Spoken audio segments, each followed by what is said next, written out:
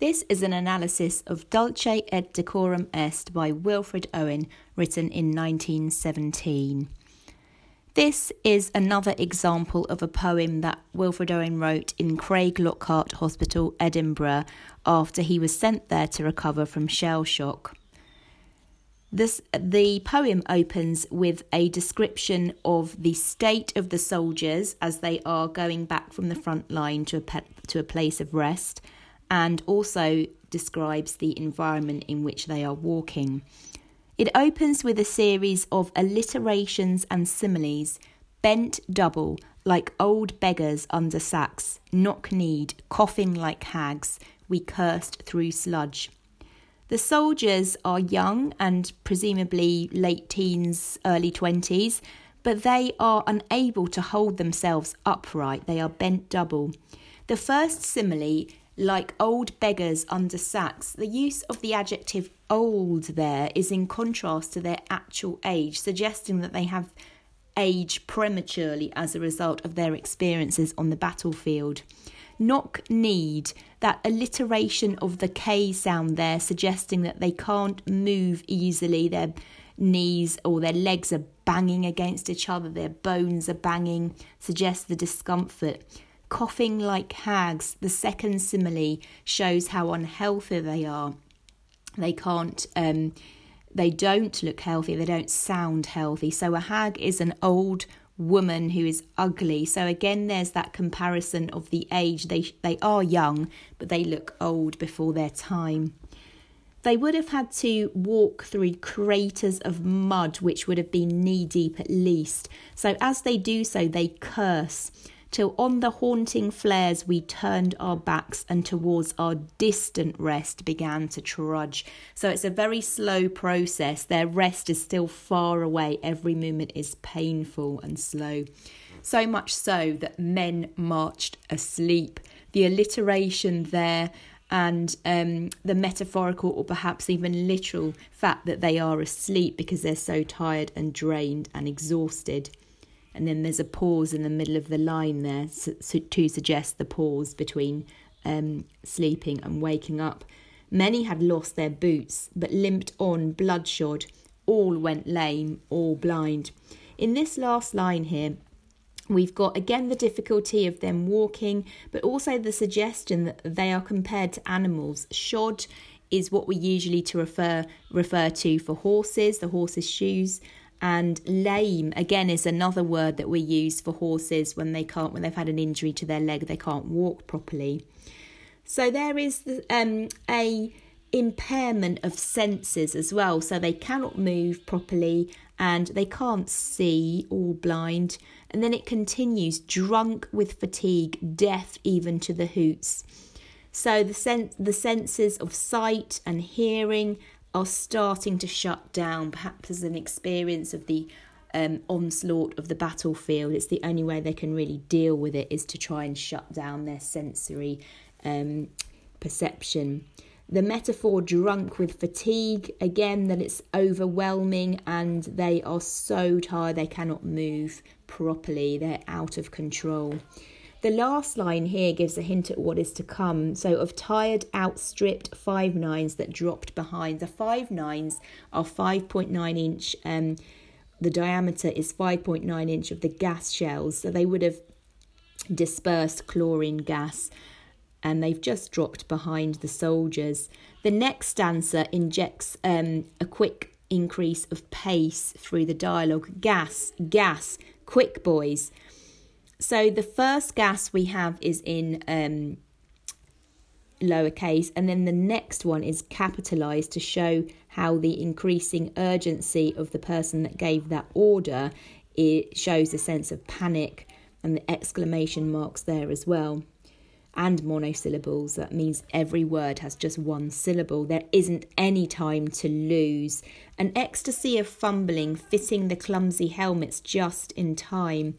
So here we start to get these verbs which end in ing. So we've got many actions in this stanza and also in the next two line stanza, suggesting that they have to act quick. These are men that have just been almost falling asleep and walking so slowly, and now The fact that they are caught in a gas attack, the quickness, the speed of their actions is what will determine whether or not they're going to live or die.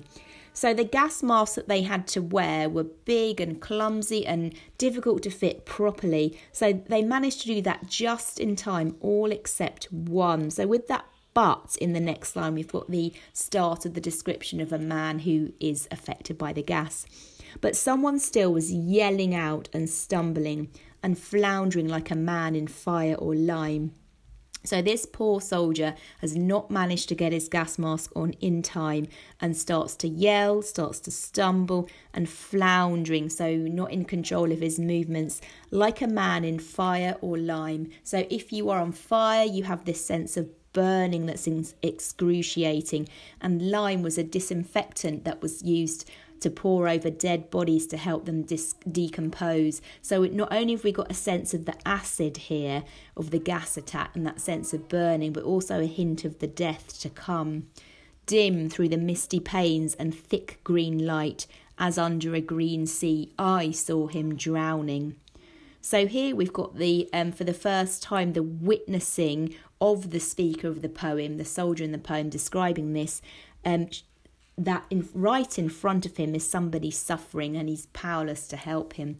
So the thick green light is what they could see through their gas masks of the atmosphere around them, choking up with this poisonous gas. And the simile there, as under a green sea, I saw him drowning. So it's a metaphor. He's not actually drowning, but it feels as if he is drowning because he cannot breathe. He's struggling to get oxygen into his body as his lungs decompose. The next stanza is just 2 lines and it increases the ing verbs. In all my dreams, before my helpless sight, he plunges at me, guttering, choking, drowning. The fact that the verb plunges is in the present tense there suggests that he's reliving that memory over and over again. As he's suffering from PTSD, he cannot get that memory of that man out of his mind. He feels guilty that he couldn't help him. The last 3 verbs there, guttering, choking and drowning. So guttering is what a candle does when it's about to go out, consuming its last bit of fuel. It kind of flickers and then it goes out, much like the soldier who's desperately trying to get oxygen into him and then he dies. Choking because he can't breathe, and drowning because it feels like he's underwater. The fact that Owen has written in that present tense there allows the reader to live alongside the poet this horrible experience of war that nobody should ever see. The last stanza it does 2 things. It describes what happens next to the soldier as he dies, and also it addresses the reader with an angry tone, communicating the message of the poem. If in some smothering dreams you too could pace behind the wagon that we flung him in. So he's now requiring you to imagine seeing what happens to this soldier. So the dreams of smothering. Smothering is something that happens to you when you can't breathe properly, when you're depriving a person of air. So if you could have these same dreams, it would feel as if you couldn't breathe as well. So you're reliving that experience. If you too could pace behind the wagon that we flung him in. So as the soldier walks behind the wagon that they fling the dead body in, this use of the verb flung shows that the soldier has no more life left in him and that he's treated just as an object, as a body. There's no ceremony, there's no funeral. It's disrespectful. He's just sacrificed his life for his country and then he's flung into the back of a wagon. And watch the white eyes writhing in his face. So his eyes are rolling around in his face. His hanging face like a devil's sick of sin. So this line here has a very, very vivid image of pain. His face is hanging, so it suggests it's lifeless. There's no energy in it. There's no force to hold the muscles. Like a devil's sick of sin. So this is a face that looks like evil. And the use of that alliteration, that sibilance, the S sound, sick of sin, shows how angry and sinister the tone of Wilfred Owen is to the reader. If you could hear at every jolt the blood come gargling forth, come gargling from the froth-corrupted lungs. So not only the sight of this man's face, but also the sounds of his suffering are equally important. As the wagon moves along bumps in the road and it jolts, it makes a little bit more froth, of that poisonous froth, come out of his mouth, and it's a horrible noise to witness. Obscene as cancer, bitter as the cud of vile incurable sores on innocent tongues. So there's in that line there are two comparisons: obscene as cancer, so unpleasant and terrible and horrific as cancer, and bitter as the cud. So a cud is what cows regurgitate. It's undigested food, which is very acidic, that they then consume again to help them digest their food. This paralleling, this comparison of the soldiers to animals again represents how they are being dehumanized by the process of war, and it can be linked to the use of the word cattle in Anthem for Doomed Youth, as the men die as cattle on the battlefield. My friend, the poem ends, you would not tell with such high zest to children ardent for some desperate glory the old lie, dulce et decorum est pro patria mori. So in the final 4 lines of the poem, Wilfred Owen is directly addressing the reader as my friend. But this is bitter, it's ironic. He's perhaps talking to an individual person or to a group of people.